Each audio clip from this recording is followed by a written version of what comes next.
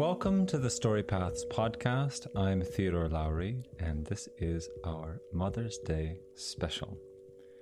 My birthday was recently, and on that day I reached out to some online and in-person communities and asked if anyone would like to share some stories, some reflections, some poems about Mother's Day. And I'm glad to say they sent me an intriguing variety of offerings. From a story reframing a childhood, to a poem about motherhood from the trenches, to reflections on breaking societal molds of motherhood, to a deepening into the fierce beauty of Mother Earth.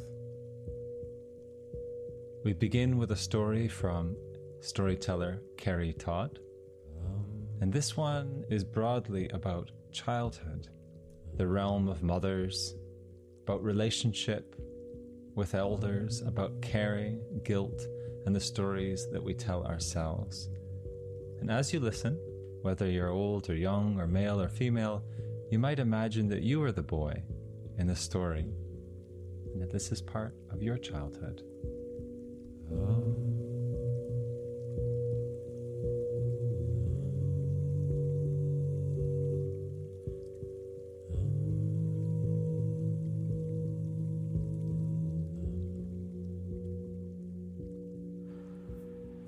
Once upon a time, there was a boy, and he lived on a small farm in the distant, remote countryside, at least 10 miles away from the closest village.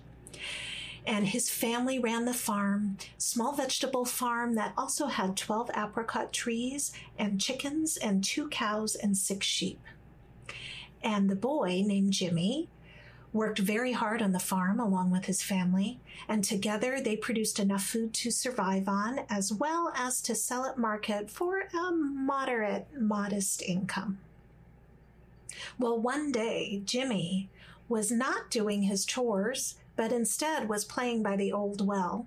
And he had been told many times by his mother to stay away from the old well, but there he was nonetheless, because there was something magnetic about that deep, dark void in the earth, and he just couldn't stay away. And he loved the way when he reached his arm down, the air felt different because it was cold and still. And when he leaned over and smelled, it smelled damp and earthy. There used to be wood on top of the well for obvious safety precautions, but at a particularly bad time of storms, the family used the wood to board up the windows, and nobody had got around to replacing it. Well, I know that you can see where this story is going.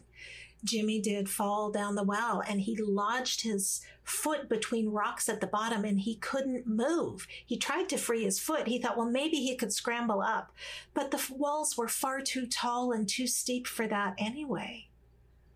Jimmy was terrified.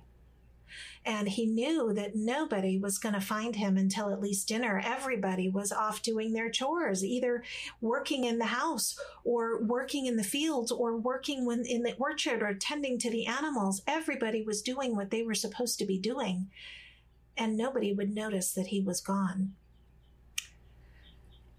The dinner bell was hours away, and in that time, Jimmy thought terrible thoughts. He wondered what would happen if nobody ever found him and he starved to death. What if they had to cut off his leg to get him out? What if his family was so angry with him for the trouble they caused that they sent him away to live somewhere else? Oh, why wasn't Jimmy doing what he was supposed to be doing? Why did he not listen to his mother? Why was he playing near the well? Why wasn't he doing his chores like he was supposed to? Why couldn't he have just been a good boy? Why? Well, sure enough, when the dinner bell rang and Jimmy didn't appear for dinner, the family sprang into action. You see, there are a lot of accidents that can happen on a small farm at the edge of the wilderness. And they didn't wait to see if Jimmy was just dilly-dallying. They jumped up and they spread out and they searched. And it didn't take long for them to discover Jimmy at the bottom of the well. But the problem was really about how to get him out. You see, Jimmy's foot was still stuck. He couldn't free himself. And the entrance to the well, the opening of the well, was too narrow for anybody else to fit down to come down and help. And they were afraid that if they tried to dig a wider opening, that the rocks and debris and the mud would fall on top of Jimmy. And they finally decided the only thing they could do was to dig a parallel shaft beside the well and then dig across to free Jimmy. Well, they sent the kids out to the neighboring farms to rally for help, and soon they had gathered a work crew. And they worked around the clock in shifts, digging and digging and digging. And it took 5 days and 5 nights before they were able to free Jimmy from the well. And in that time, not one moment was Jimmy left alone. There was always somebody sitting at the mouth of the well with him, talking down to him in calming, soothing, reassuring voices. They sang to him. They told him stories. They read aloud. They even brought Jimmy's little baby sister to come and coo and babble and giggle down the well. They sent down as much love and comfort as they could. They sent him his favorite food. They sent down blankets. They hauled up his toilet waste. They tried to fill Jimmy up with as much love and comfort and reassurance as they could. And after 5 days, when they freed Jimmy, there was a huge celebration and everybody came. It was a giant potluck and there was so much celebrating. Jimmy was the hero. He was celebrated. And Jimmy went to bed and cried himself to sleep. Not one person said a thing to Jimmy about the terrible inconvenience of missing 5 days of work on the farm. Not one person said anything about the apricots dropping off the trees and rotting on the ground, or about the cutworms that were devastating the cabbage patch. Nobody said anything about why Jimmy was playing at the well in the first place. Nobody scolded him. Nobody said, why weren't you checking the fences like you were supposed to? Nobody said any of that. Nobody teased him. Nobody made fun of having to haul up his toilet waste. None of that. But Jimmy was ashamed and embarrassed. And he made a promise to himself that night. Jimmy promised himself that he would never again cause so much anguish to somebody else. Never again would he require so much labor. Never again would he be a burden. Never again would he be so helpless.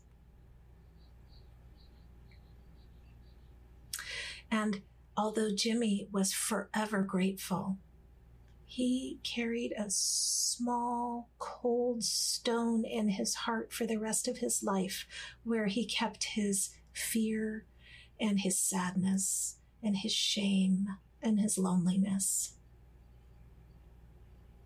Jimmy grew up to be a kind and generous and serious and successful man. He was philanthropic, but he always kept himself a little apart from the world. He was always a little bit alone and a little bit sad. If only he had spoken those feelings aloud. If only he had heard how others told this story. You see, for some people, this was a story of purpose, about how setting a worthy goal and working hard to achieve it against the odds is an incredible feeling. For some, it was a story of the value of community, about the importance of working together for the common good. For some people, this helped them set their priorities straight. It reminded them that the love and the support and the well-being of another is so much more important than anything else on their to-do list.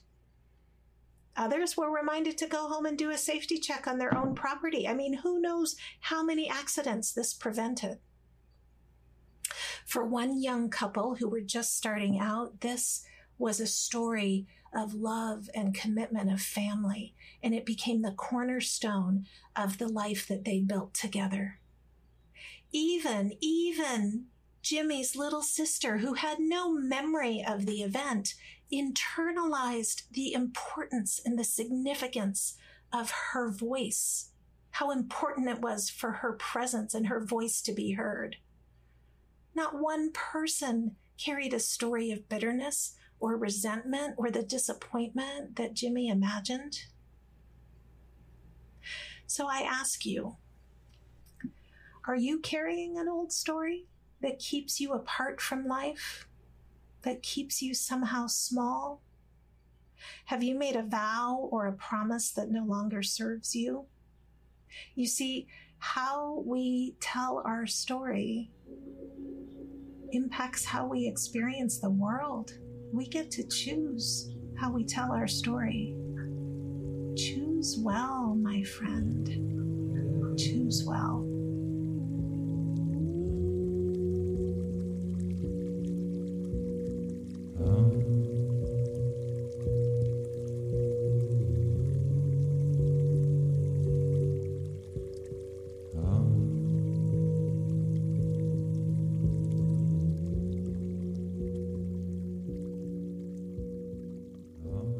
We get to choose how we tell our story.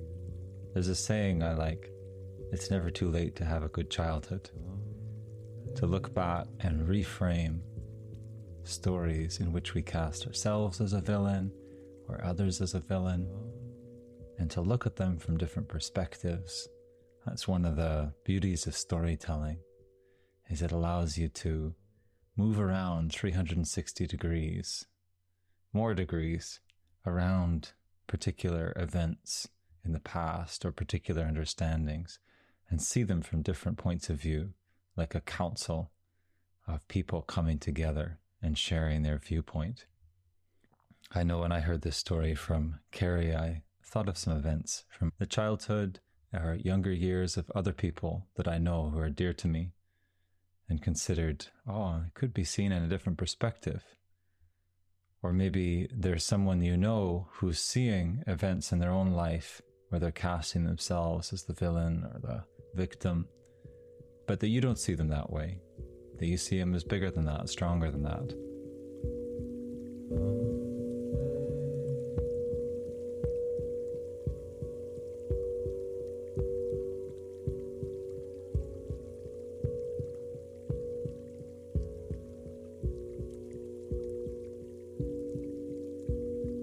Next, we have a poem from storyteller and poet Amy Walsh.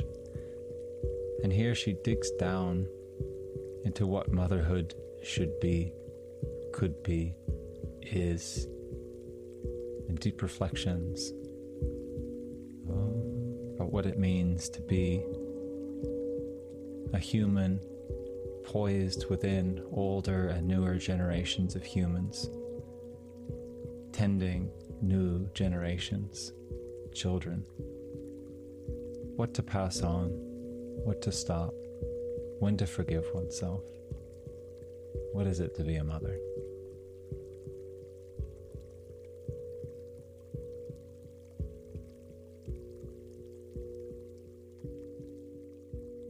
Hi, Theo. I wanted to share my poem with you. It was inspired by a group that I'm part of called Mother Circle, that's facilitated by Kimberly Ann Johnson. I am Amy, daughter of Marcia, granddaughter of Rita and Arlene, great-granddaughter of Anne, Minnie, Marie, and Marie, mother of Rita and Irene. I carry the blood of the victim, the perpetrator, and the rescuer in my veins, and I know that I pass these to my daughters via both nurturance and bone. I know that I want to do things differently, and sometimes I can't, and sometimes I can. I know there are gifts I want to hand down, and sometimes I can't, and sometimes I can. My oldest daughter is a wise little mystic, a sensitive soul. She told me when she was 4 that all we needed to do to deserve God's love was be born. She reads body language like I read every flyer at the dorm elevator bulletin board, effortlessly, unintentionally, perhaps uncontrollably, absorbing every emotional nuance I never saw or long ago tuned out. Until COVID made my rage unavoidable, I would have told you with a straight face that I didn't often feel angry or afraid or ashamed or even sad. Because what did that get you except sent to your room? So I prided myself on being the easy kid and got it together, and expected my sensitive 5-year-old to get it together too. Now she attaches so much to being the best kid in her class, to being all business in first grade. It makes me want to cry, because maybe she was wired like that, but maybe this is her version of easy. Maybe I have already taught her that her emotions are too much, that it is more important to be good than safe, that there are conditions on her worth. How do I unwind that and repair that? Can I open my heart to feel the joy and grief, passion and rage, hope and fear, belonging and shame? Can my daughters and I teach each other? Can we take that frayed ancestral tapestry and weave it anew? My mother was the daughter of a man who lost his mother in a car accident at the age of 6. I am not sure there are words for how disorienting that was. He never moved beyond that emotionally in the 83 years that followed. His outbursts, never more regulated than a 6-year-old boy's, but much more terrifying to a small child in the container of a grown man. My mother was 2 when she and her brother threw eggs at the henhouse wall. She remembers the fun and the delight of bright yellow streaking down the wall. She doesn't remember what happens next, except that it was the last time she did something fun without fully examining the consequences. A good girl through and through. To this day, my mother recoils at conflict. When my daughters fight over a plastic hat, she pounces with immediate distraction to escape their anger and provide them an escape route too. I say that as if I am better, as if it doesn't take 2 days of inner pep talks and a well-rehearsed script to confront someone about a small frustration at work. As if I weren't afraid to be unreasonable. As if it didn't feel mean to say no. As I sift through the debris of easy and excavate my too muchness, I can see that I never felt afraid of my mother. I can see the additional room she created for me to maneuver in the world, room she never had. I can see the stories of abusive fathers and women who did what they had to survive. I can see the stories of grieving fathers and women who died in childbirth. I can see the son of an alcoholic whose heart broke too early. I can see the hunger and the fear that led to that alcoholism, or led to insatiable taking that was the direct cause of the hunger and desperation of others. I can see the church and the wild woman of the woods. I can see the stoneworkers and the story keepers. I can see the conquest and the conquered. I can see the ancient grandmothers place their flower crown on my head. There is pride and shame and magic in your line. Victims, perpetrators, rescuers. All of them shaking your windows and rattling your bones, demanding you look at the sacrifices and the atrocities carried out in your name, demanding you reckon with the question, why are you still here?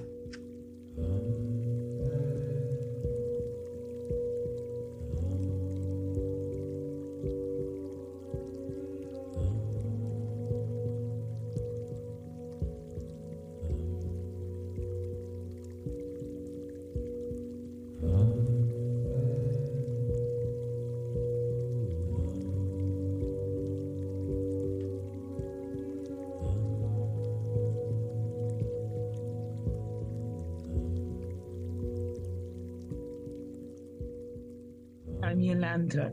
I'm an Ubuntu poet, and I love the idea that stories store ease.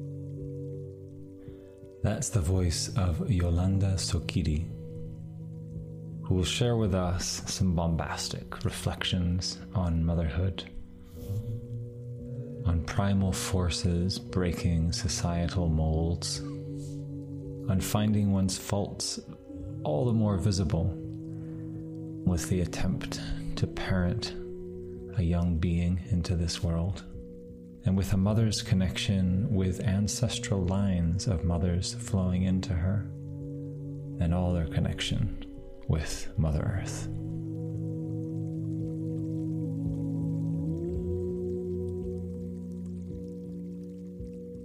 What really struck me was, firstly, I was grateful to have this invitation from a man. It really landed just that simple awareness that a man was wanting on his own birthday to celebrate motherhood. I come from an African culture that's a dual heritage. So it's the north and east of Africa. It's a 2-season landscape. It's multiple languages before you enter into school. And you come into a culture that is in Europe. So I'm very much a sort of diasporan lens, using the English language, my second language, to communicate on a topic that I believe motherhood just strips you of language. It gets you back into that animal primal state, where between, milking with holding your child's head in one hand and kind of sensing that on a pheromone level, you can smell the presence of your man wanting to creep back towards you. And, how does that mind deal with all that at once? It's an adventure, and you learn to relax into it. I couldn't even speak the word adventure without acknowledging that I wanted to pause advent. So I don't know how folks reflect on motherhood. It's got such an urban myth around it. It's got so many different silent codes within it. But motherhood for me has just been a tooth-pulling, messy adventure, and that we need to somehow be nourished by it and also shed some of those stories that we have somehow nurtured. There's the stories that we see from our families. There's those things that exist in society that say the do's and don'ts. A mother, I'll have you know, Theodore, if I've understood the silent codes, has put aside her sexy, has put aside her woman, has put aside her, lover, has put aside all of that, and has raised to the pedestal a dream filled with urban myth, rather than the sacred, simple, scared story. You're on an adventure and you are being asked to go beyond some of those limitations that you might have had through a conditioned mindset and religion, all those kind of things. You call it culture on a good day, you call it maddening on a bad day.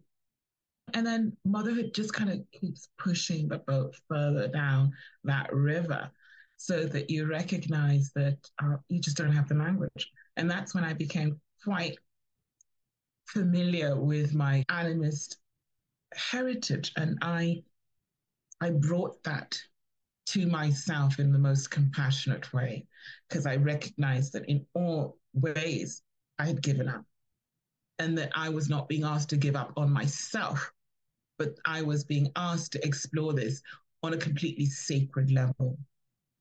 So motherhood for me became a path where I recognized that I had walked with shame, and that I was gradually being invited through the motherhood experience of seeing the holy in the shame, seeing the beautiful in the shame, seeing the I'm part of a wider story in the shame. And so shame, like all entities that have a spaciousness to them, my first glance on this relationship was, I'll never be good enough. I failed him from the get-go. And then the storyline became, what makes you think there's any extra that needs to be done? Maybe he needs my kind of crazy. Maybe he needs my kind of flaws. And I have found that the mother tongue is the one that is so foundational in the discourse between great mother and remembering our matriarchs from the original story, those who have now been transformed and present to us as two-legged people, but they are present to us through the other members of our family, through the tree family, the stone people, the elements. The oral tradition gives you that tonality. The oral tradition says you are to lean to your child, like the grandmother always reminds the mother. When I lost my firstborn child, I still use language like lost. It's my grandmother who said, you had already called and named her Maisha. Maisha in my mother tongue means life. And I go back to the simplicity of the term storyline. It brought me my grandmother in a form I hadn't known. She said, we go at a particular time to go and meet our coffee plants. We have coffee plantations by the foot of the Kilimanjaro. It's a sea, a wave of coffee plants. It's coffee medicine. And then we have those who walk, who go into the climb. So they listen and they do that story and they hear the story and they bring it back down to us. And we know how to do our coffee medicine, to care. There is nothing within the storyline that says, strip the coffee plants away so that we can see the magnificence of our grandmother better exposed. That's a colonized mind. You don't throw the baby with the bathwater. That's motherhood. Your son's a jerk is the sentence that comes to the surface. You know, he's come back at 2:00 in the morning. You're going to hear him making love all night. Why? Then you remember you don't strip the coffee medicine. That's his story. That's when you're like, I remember when I used to do that. What is this biggest hunger and yearning that mothers are called to remember? All religions, in their sacred and in their pure, have a discourse that says enter into direct relationship. It's not just us crazy mystics or part Catholic, shamanic, and, possessed. It's there, it's in the fabric of the cloth. If you become overly confused, motherhood is the most devouring, insane thing. Can you imagine? It's made that way.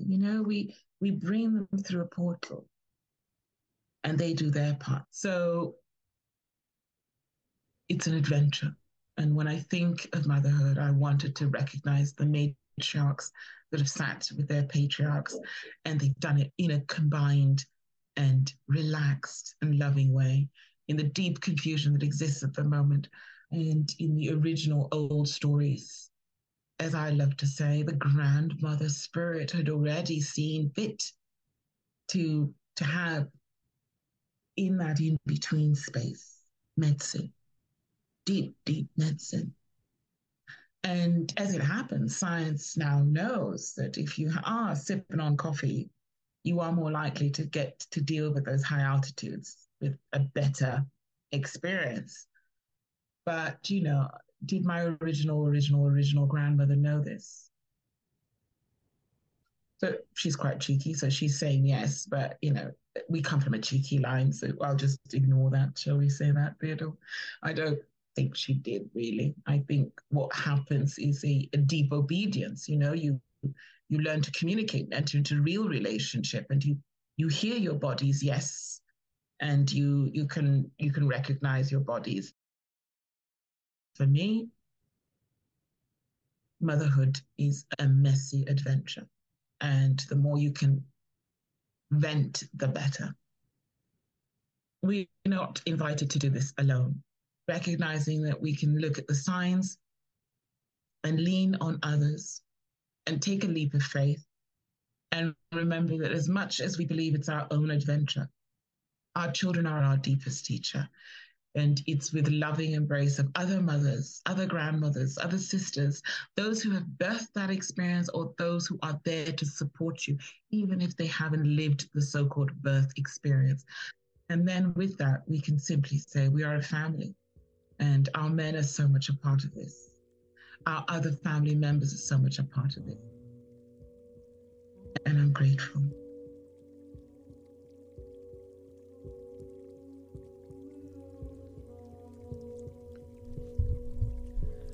Next, we have a story from my own mother of how a deep tragedy held an offering of broad perspective in her life.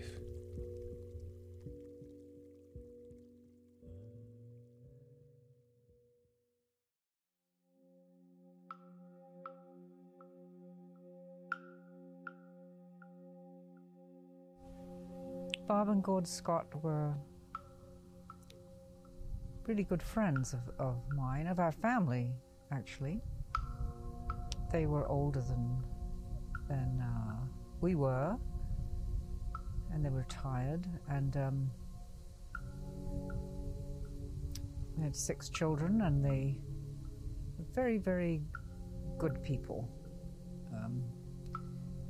And they decided, they became Baha'i, and decided that they wanted to go down to Belize to join a Baha'i community there, a small one, and to help the people in Belize, that poorer people, that maybe to help them learn English or to help them with anything they needed. So they sold everything they had, which in Calgary, and bought a big, I think it was about a 20-seater van or 12-seater van, maybe, big van anyway, and drove it down to Belize from Calgary. And so about, and we had found it very hard to say goodbye to them. And we thought, well, we wouldn't see them again. But they said, well, come and see us. It's a lovely place. You can come and have a holiday. Bring the children. And, this was about 1992, 91 or 2, I don't remember exactly. And so we said, yeah, we can do that. Let's do that.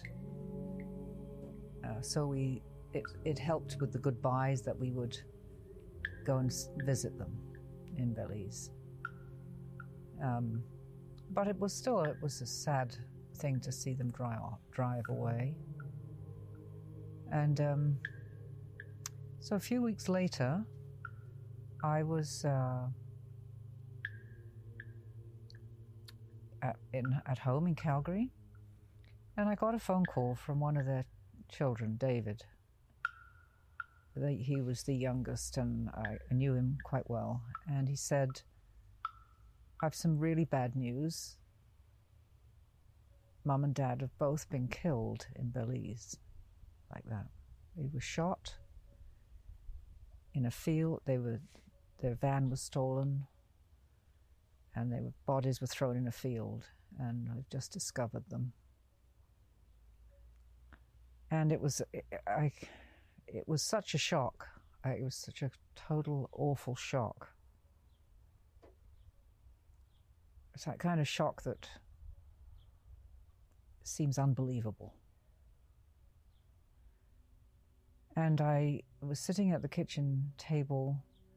I remember putting my head down on my arms because I just couldn't really face looking at the world somehow. I was with this news and just trying to make any sense of it at all, because it was such a terrible shock. And I was there for a little while like that, my head on my arms, and the house, there was no one else in the house, but I heard these footsteps coming towards me across the linoleum of the kitchen. And you know, sometimes you recognize somebody's footsteps. You don't realize that you know how their footsteps sound.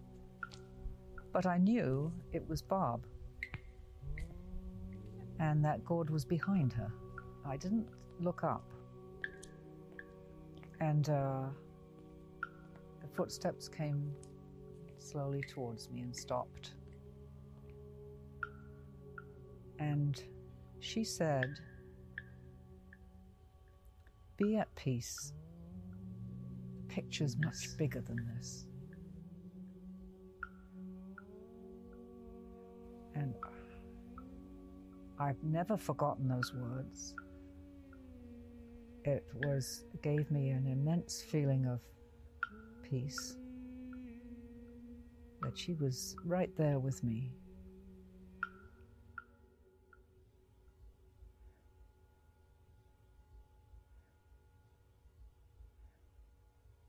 Later that week,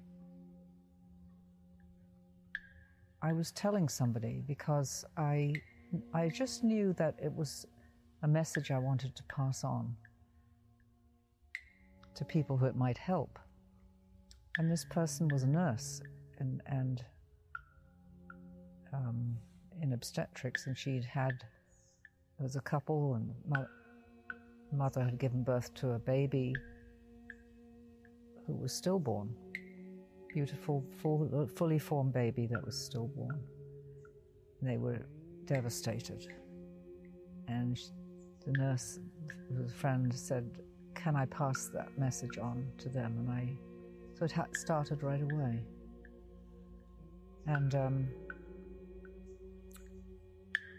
since then, I have told some people when it seemed appropriate to do so. And because I've never forgotten it, and it's a part of me. The picture's much bigger than this. And that there are so many mysteries that I don't understand. But this experience was so real that I took it into myself and made it part of how I see things. So it was a gift from them. Two people I loved very much. It's also keeps them in my heart, you know. Because a lot of people die. I mean, I know a lot of people that have died at this stage in my life who meant something to me. But if you have something that helps to keep them with you, it's really special. Have you ever had anything like that?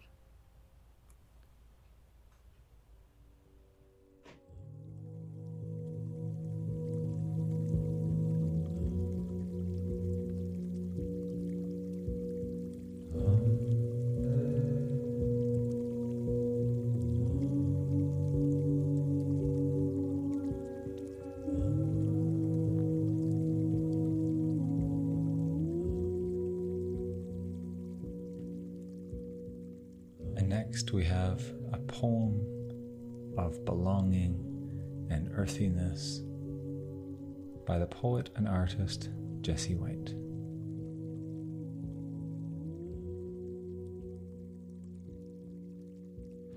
How could we have forgotten the blessing to be born of a love as ancient as eternity, perpetually shape-shifting spirit, breathing you into me and back again, until I no longer know where my skin ends and yours begins.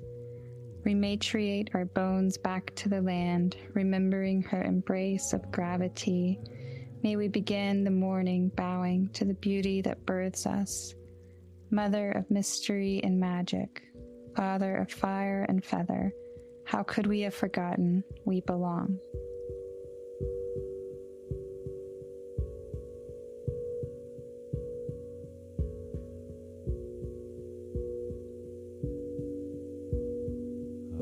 lastly, we close with a story by storyteller Diana Spirithawk, a story about the interrelationships between life and death, which weave the creatures in this world together, including ourselves.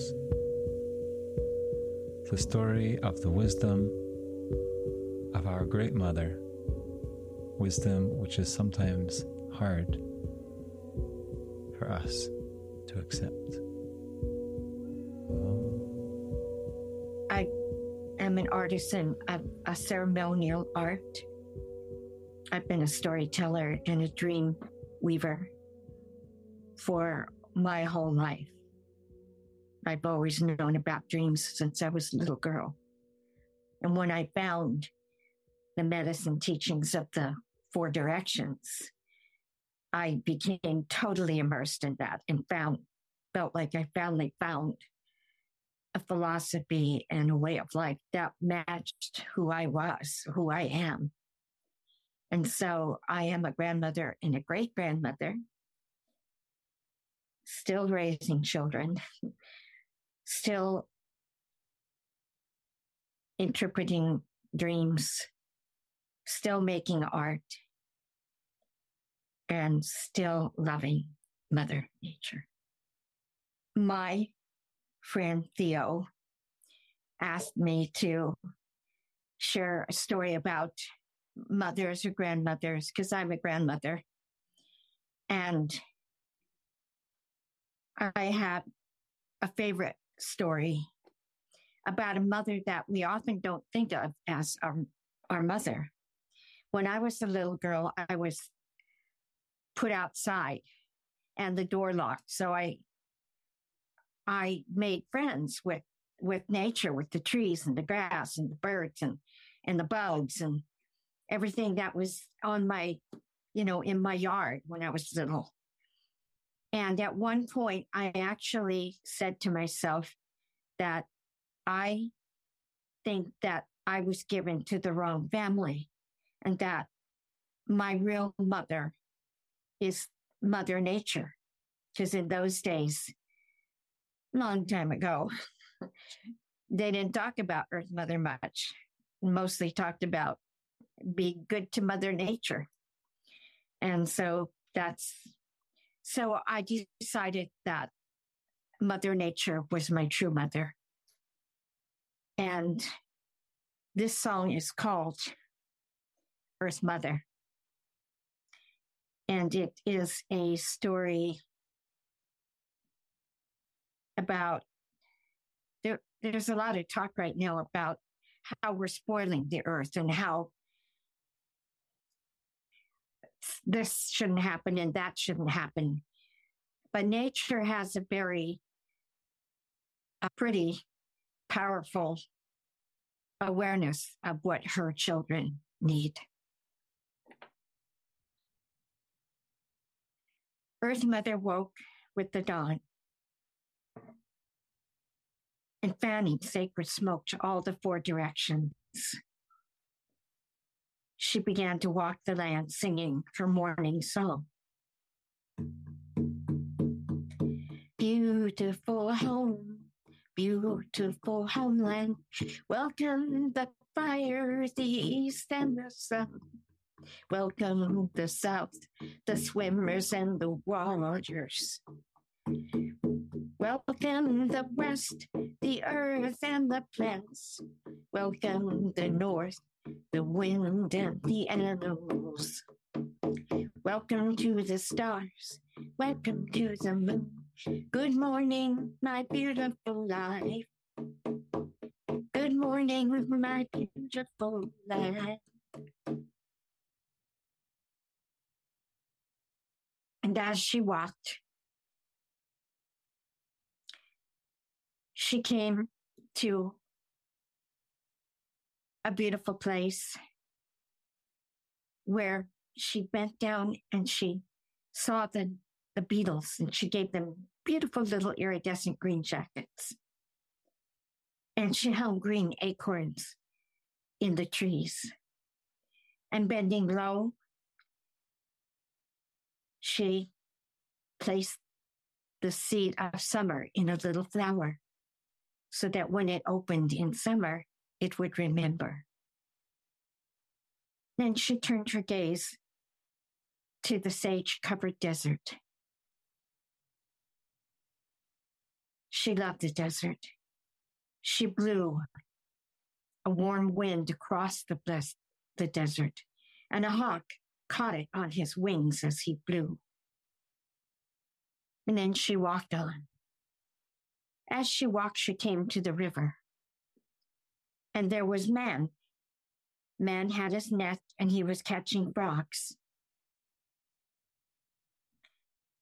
for his breakfast. Earth Mother, you are kind. You sent frog to me to hunt and catch for my breakfast.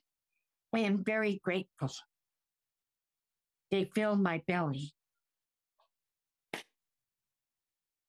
Oh, but why? Why do you send mosquitoes to torment me in my bed at night? They bite me and make me leave my bed.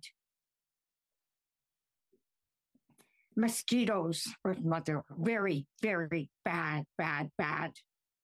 Frogs, on the other hand, sweet, good, and so delicious. Earth Mother, if there were no more mosquitoes, the world would be perfect.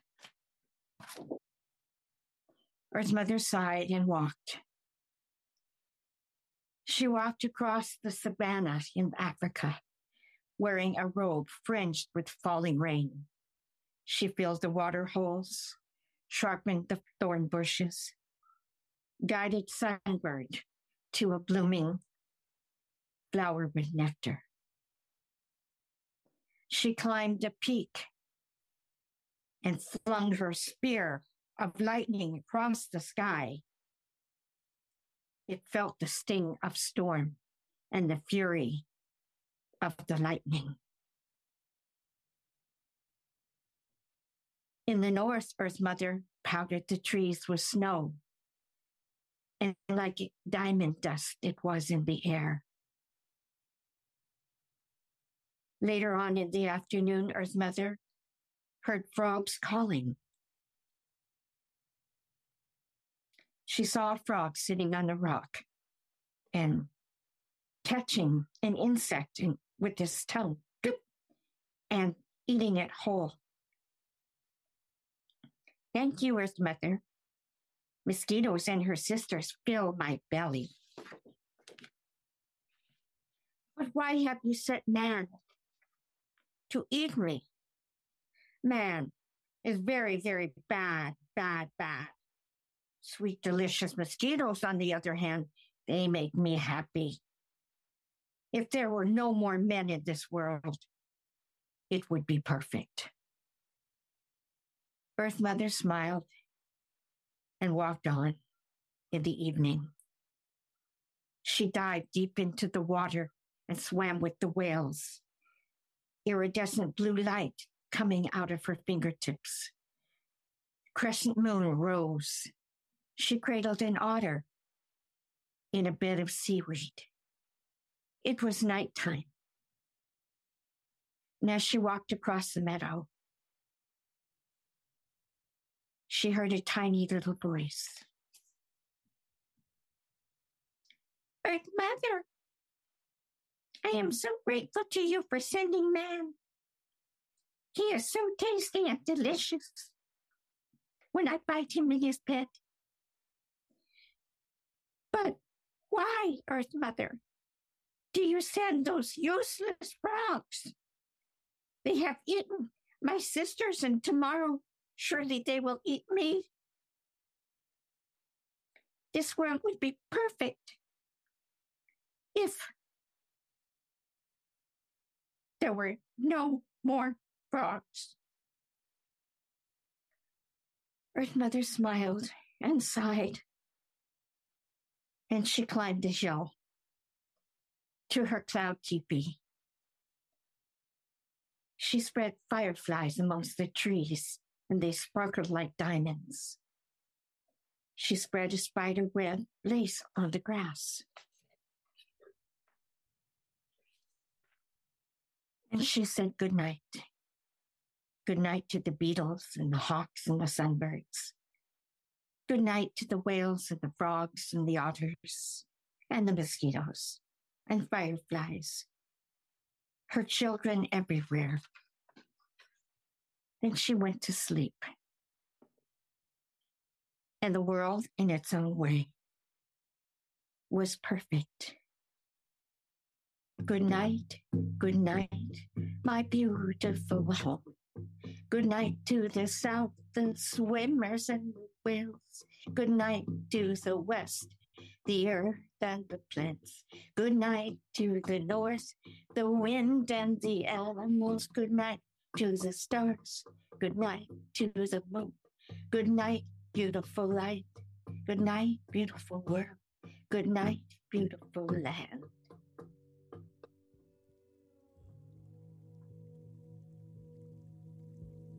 The end.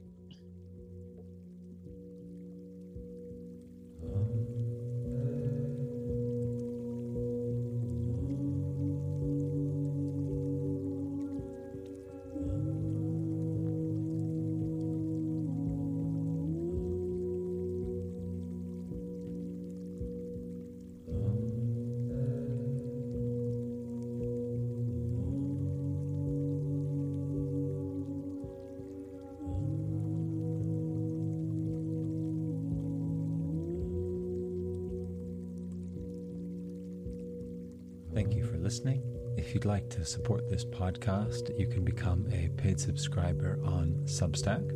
And this month, paid subscribers are receiving the full reflections from Yolanda Sukiri, edited down quite a bit for this episode. And I also invite you to share it with others who you think would like it. Until next time.